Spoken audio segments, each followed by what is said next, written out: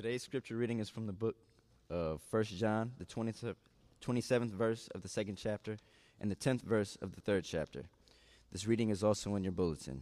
If you are able, please stand for the reading. And as for you, the anointing you received from him remains in you, and you do not need anyone to teach you. But as his anointing teaches you about all things, and as that anointing is real, not counterfeit, just as it has taught you, remain in him. And now, dear children, continue in him so that when he appears, we may be confident and unashamed before him at his coming. If you know that he is righteous, you know that everyone who does what is right has been born of him. See what great love the Father has lavished on us, that we should be called children of God. And that is what we are. The reason the world does not know us is that it did not know him. Dear friends, now we are children of God, and what we will be has not yet been made known. But we know that when Christ appears, we shall be like him, for we shall see him as he is. All who have this hope in him purify themselves, just as he is pure. Everyone who sins breaks the law. In fact, sin is lawlessness. But you know that he appeared so that he might take away our sins, and in him is no sin. No one who lives in him keeps on sinning. No one who continues to sin has either seen him or known him. Dear children, do not let anyone lead you astray. The one who does what is right is righteous, just as he is righteous. The one who does what is sinful is of the devil, because the devil has been sinning from the beginning. The reason the Son of God appeared was to destroy the devil's work. No one who is born of God will continue to sin, because God's seed remains in them. They cannot go on sinning because they have been born of God. This is how we know who the children of God are and who the children of the devil are. Anyone who does not do what is right is not God's child, nor is anyone who does not love their brother and sister. This is the word of the Lord. We are resuming our systematic study in the first of John's epistles, his letters to the first century church. As you remember, as I say, with any good letter, you have a point. There's a point to the letter. There's a purpose. You know, very rarely do you receive a letter that is just pointless. You know, why bother? But there's a point to the letter. There's a purpose for the letter. And the last time we looked at John, the pericope that we studied, we looked at his warning about Antichrist in the middle of the first century church, that there were those that were opposed to Christ sitting amongst the first century church. He said many have left, but they were never part of them. And he concluded by saying if they were, they would have stayed. He said this not because they didn't try hard enough. It wasn't because, you know, they missed a Bible study or two. It was the absence of the Holy Spirit which lives inside of each believer. And that's why he concludes in the 24th verse of the second chapter that we will remain in him, that is, in God, as we are yielded to the truth of the Holy Spirit.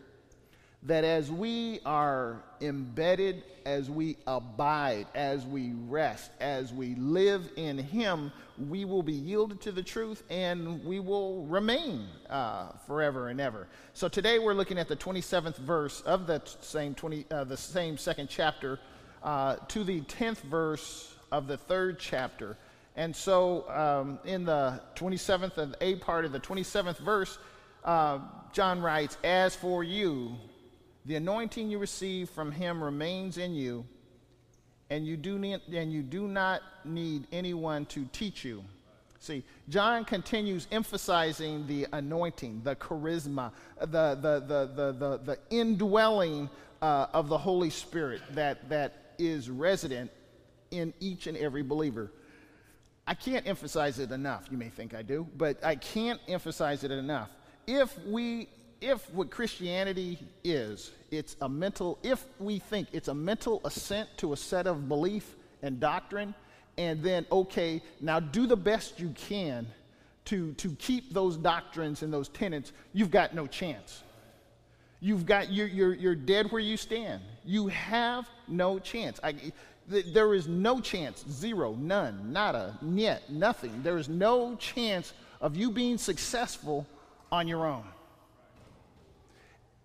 And that's the dilemma many of us continue to struggle through. We keep thinking, oh, well, I'm supposed to keep trying hard. Well, I failed. Well, I'll try again, but I'll try real hard this time. I'll really try. And okay, well, there's this temptation here. Well, then I'll stay away from that. And then you turn around and it's like, well, it's right there again. You can't.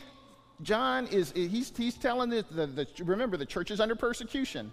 They're facing tremendous persecution, and he's telling them, be encouraged. Why? So you can hide out in the catacombs, and you can just kind of hunker down and wait for the second coming of Christ. Well, unless you miss that, he didn't come back then.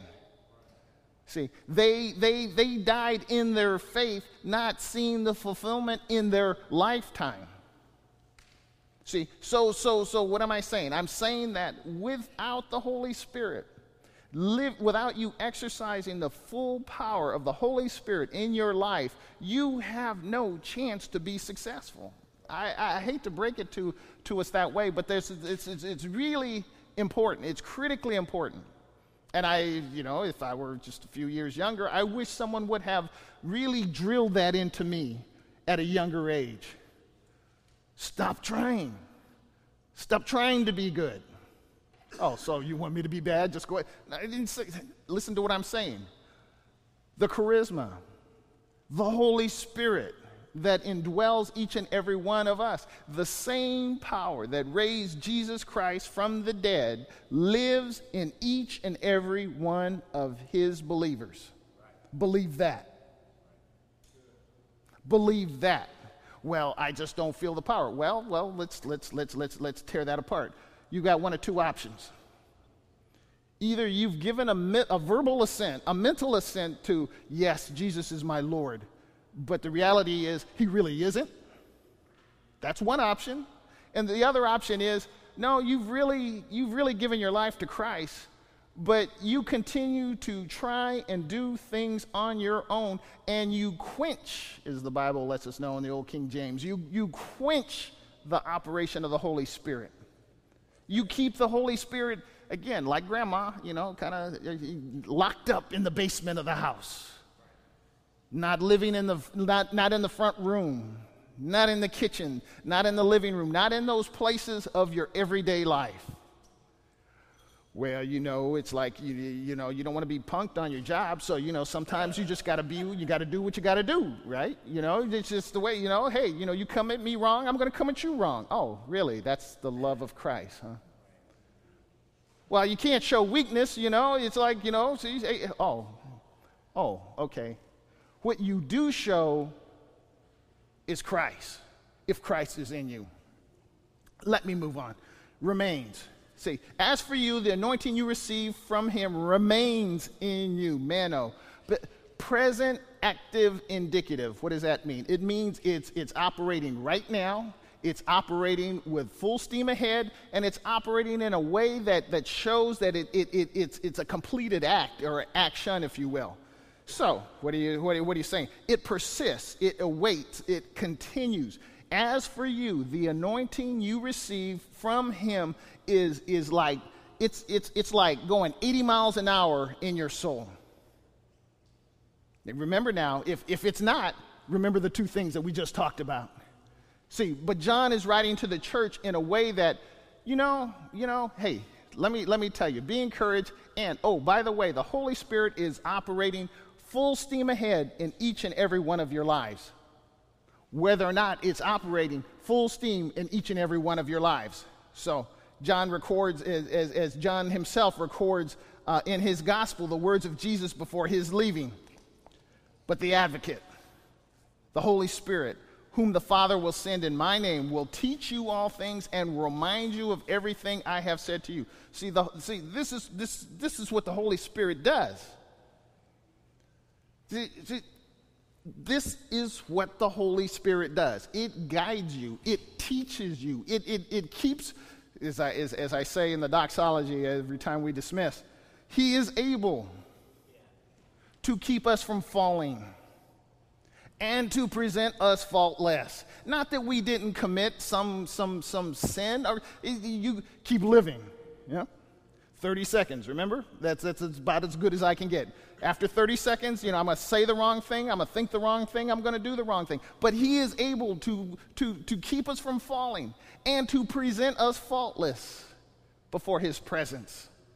But the advocate, the Holy Spirit, whom the Father will send in my name, will teach you all things and remind you of everything I have said to you. So I have a question. You just don't raise your hands or don't answer out loud. When's the last time the Holy Spirit spoke to you?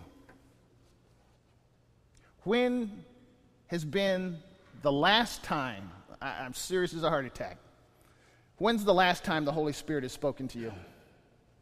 Has he ever spoken to you? Either through his word or directly to your heart. No, I'm not talking about the bad pizza. That was indigestion. That wasn't the Holy Spirit. And I'm not talking about those kind of insipid things we call prayers that say, well, Lord, if you want me to do this, give me 3 green lights in a row, and then I know it's you. Then I know it's you. No, that just means you got lucky. You got 3 green lights in a row, or ran the last one and called it a green light. But when the Holy Spirit speaks to you, it changes. It changes your life. It changes your perspective. I'll never forget. I've shared this before. I share it again. When someone had offended me to my soul, to my very soul, took me to a place I never thought I could be taken. And I was just so crushed and so humiliated. And I said, I will never forgive that person. I said that just like I'm speaking to you.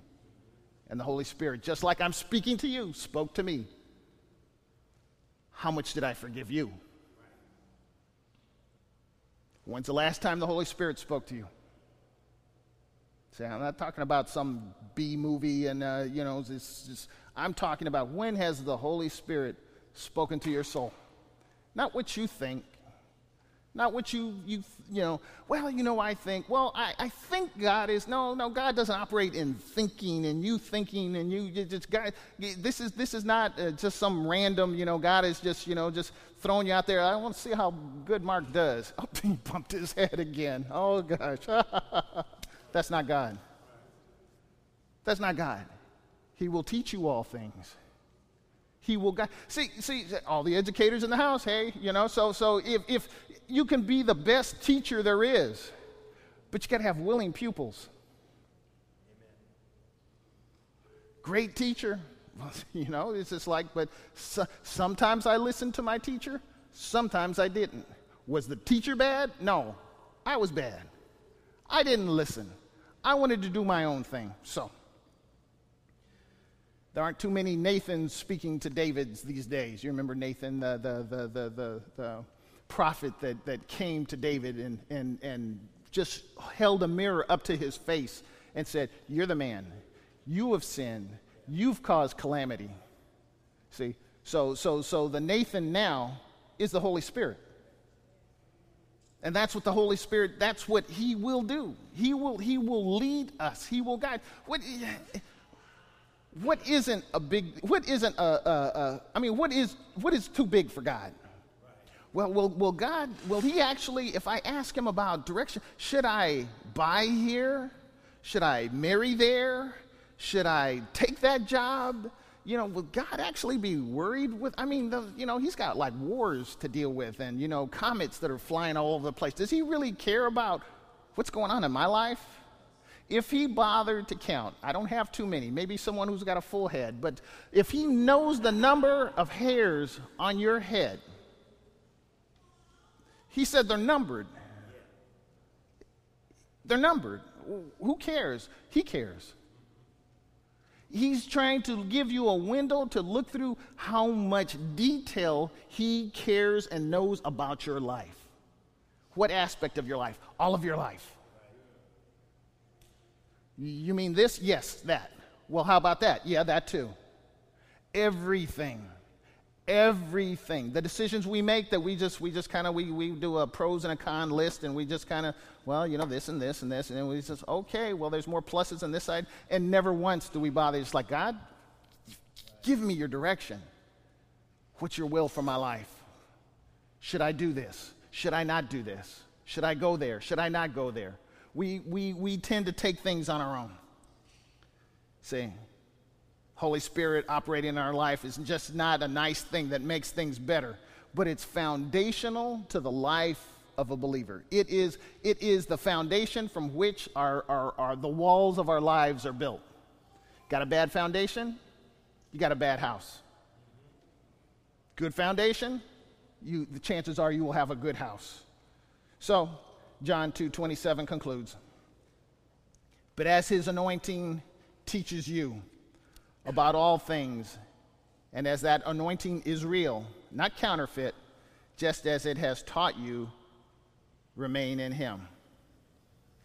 See, as we shared last time, our remaining in him, our faith in him, our love of him, our love of others is an indication of the Holy Spirit living and thriving in us. It's not the other way around. What do you mean? What I mean is the fruit that you bear is a result of your rootedness in him.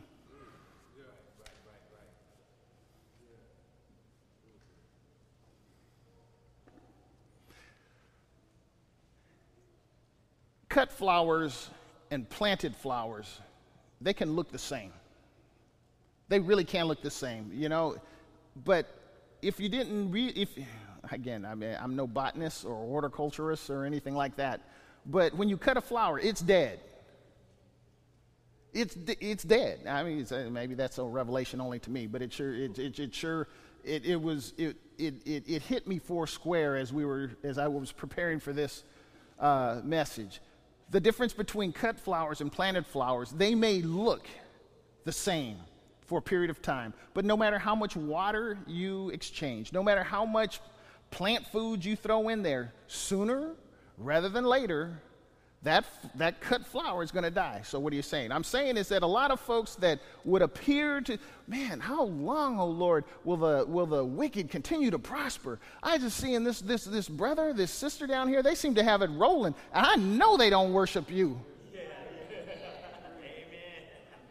I know they don't worship. See, you're looking at the blossom. You're not looking at the root. And with the cut flower, it's dead. It's dead. It's just a matter of time. Now, it may happen in a day, a week, but sooner rather than later, it's going to evidence itself that it's cut and it's dead. They can't live. They're cut off from the thing that will sustain them and keep them living. See, that's why John is practically beside himself, and when he writes in the first verse of the 3rd chapter, see what great love the Father has lavished on us, that we should be called children of God. I'm somebody. I just want to slap myself sometimes. I know Gail would probably say, knock yourself out, just let me help you. And that's what we are. We are the children of God. We aren't just people that have found something that seems to be cool, that kind of trims off the sharp corners of life, it's a good way of living and keeps us from doing damnable and dastardly things. It's like, no. I am a child of God. I am a child of God. Has lavished. See what great love the Father has lavished. Well, he did it once. No.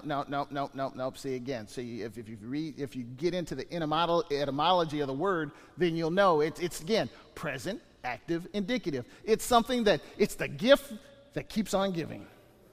It's something that it's complete, but it's present and it's active. He has lavished and he continues to lavish on us great love. See, the reason we're different, the reason we act different is because we are different. The reason we act different is because we are different. We don't act different. I mean, that's what the religious folks that Jesus called out did. They acted different, so you would think differently about them. Lord, that guy must be really holy. Look at how he carries himself. He's got a big chain reference Bible. He's got a nice cross, and he drives nice wheels. He must be blessed because God wouldn't have allowed all of that happen in his life. Look at him. The guy's rolling large. See, that's action looking for a solution. Say, not or source. Now, our parents birthed us, but we are God's children. Our parents birthed us, but we are God's children. So you didn't know that. It's like, oh, you mean I got two daddies? Well, yeah. I kind of do. I kind of do. Reuben and Henrietta came together, and they created 9 kids. I'm the 8th. Big family. But God is my Father. That's why Peter writes in the 2nd chapter and the 9th verse of his first letter, you are a chosen race. You are a chosen race, a royal priesthood, a holy nation, a people who are God's own possession. You have become this people so that you may speak of the wonderful acts of the one who called you out of darkness into his amazing light. He checks the boxes of everything people saw as important: race, nationality, culture, pedigree. See, back in the day, 21st century, but no, back in the day, in the 1st century, Peter was writing, it's like, okay, you think it's so great to hold Roman citizenship. You think it was your passport to prosperity. If you happened to be born this way, with a silver spoon, so to speak. And Peter says, let me just cut to the quick. You're a new and a chosen race. See, and a priesthood. See, you think it's all cool to be from the Jewish descent. No. We're pulling out of everything that you think is important and creating something altogether new, altogether different. You are City Church. City Church. See. We are coming together to be different because we are different. We are different. Why? You mean others? The emphasis is on your race, your culture, your social or economic status. Are you God's children? Right. Are you His? If you're my father's son or daughter, that makes you my brother or sister. We necessarily are related that way. So you're a new race with a priestly calling, with a new allegiance. So with this new reality, it's no wonder we stand out. And that's why John says in the third chapter in the first verse in the C section, he concludes, the reason the world does not know us is that it did not know him. Now you understand why you're misunderstood. Sometimes it's because you're ornery. Sometimes it's you. But if you're in him, the reason why you are an offense and offensive to the world is because you just stand out. You're different. How many times, if ever, has someone come up to you and say, something, I don't know what it is about you, maybe it's a cologne or it's whatever, but there's something about you that is different. What is it? I want to know. And you become a natural magnet to someone who is looking for something else. So, as I said, like a lot of Americans tend to do when we go on vacation to a foreign country, no matter how much louder or slower I speak, if they don't speak my language, it doesn't matter. I can elevate my volume, and I can speak slower. I want to know. Oh, okay, that helps. Thank you very much. That clarifies everything. No. If you don't understand, we're speaking different languages. Well, why didn't you wait a minute. Wait. Let me. You said no to a promotion. that would have given you $500 more a month. You fill in the blanks. Yeah, I did. Have you lost your mind? Well, what's your problem? Well, actually, it would have conflicted with what's going on with my family. Or it would have conflicted with me having ample time to worship. Oh, no. You don't understand. God, it's like, see, so you're trying to explain to someone who's just, you're going east, they're going west. You're sailing at 30,000 feet, they're at 10. So it's you're trying to explain something that is not understandable from their perspective. So that's why, and I'm almost done, how John connects the dots of who we are now and who we are yet to be. Dear friends, in the second verse of the 3rd chapter, now we are children of God, and what we will be has not yet been made known. But we know that when Christ appears, we shall be like him, for we shall see him as he is. I love this. I have to read it again. Dear friends, now we are children of God, and what we will be has not yet been made known. But we know that when Christ appears, we shall be like him, for we shall see him as he is. I just love these powerful packed paragraphs that just has so much in it. We are like him tomorrow? No, we're like him right now in action through the Holy Spirit. Right now. We will be like him eschatologically when we see him physically. What are you saying? What am I saying? What is it all about? What's the point? As Paul writes to the church at Rome, when God lives and breathes in you, as he does, as surely as he did in Jesus, you are delivered from that dead life. With his Spirit living in you, your body will be alive as Christ. Let me pose a question, and I'm almost done, I promise. How alive are you? How alive are you? Very serious question. How alive are you? Are you just going through the motions of life? Seriously, are you, it's like sunrise, sunset, go to work, come home, wash, go to sleep, wake up, do it again. Sunrise, sunset, just is how alive are you?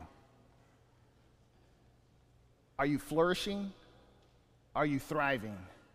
See, if we allow it, sin will get the best of us, and it will steal our joy. It will steal our hopes and everything that God desires of us. What's your point? Here's my point. When Christ comes, when he breaks the clouds, we won't receive any more God than we already have in us right now. What are you saying? I'm saying what I'm saying. When God comes, remember what I said.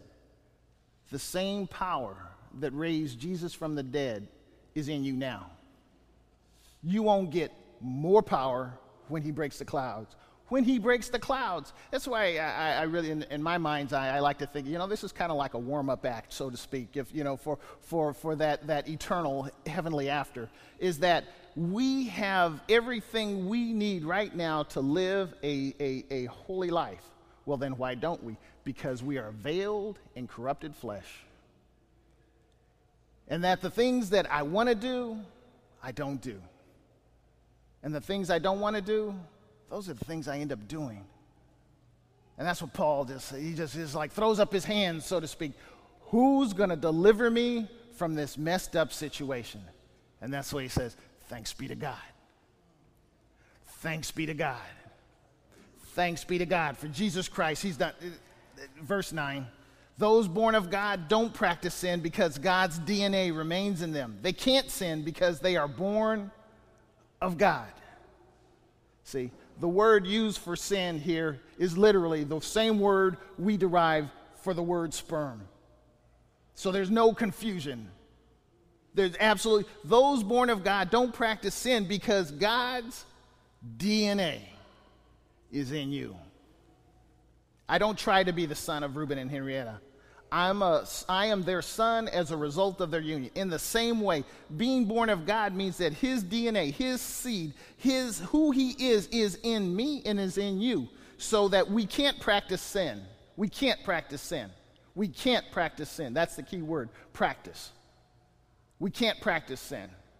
If you find yourself in a situation where sin just becomes habitual, that it's just man alive, I'm in this situation, then you really need to analyze your relationship with God. But we all sin. We all have sinned. We all have fallen. We all have come short. And give me 30 seconds, I will again. See, but this is what I do know, as one theologian said, we produce in our lives a family likeness depending upon our spiritual parentage. See, more often than not, there are some times when I don't act like Reuben and Henrietta's son, but more often than not, I act like Reuben and Henrietta's son. This is how God's children and the devil's children are apparent. Everyone who doesn't practice righteousness is not from God, including the person who doesn't love a brother or sister. In the 4th verse, John writes, every person who practices sin commits an act of rebellion, and sin is rebellion. Oh, I just made a mistake. No, that's rebellion. It's rebellion. So what are you saying? I'm saying righteous is as righteous does. Righteous is as righteous does. You can't do it, no matter how much you try. In the words of Mick Jagger, I've tried, and I've tried, but I can't get no satisfaction. I've tried. I've really tried. I've really tried to be good. I've really tried to behave myself. I've really tried to do the right thing, but it just doesn't, I'm not consistent in my efforts. Thanks be to God. Verse 7, little children, let little children, make sure no one deceives you. The person who practices righteousness is righteous in the same way that Jesus is righteous. Righteousness is as righteousness does.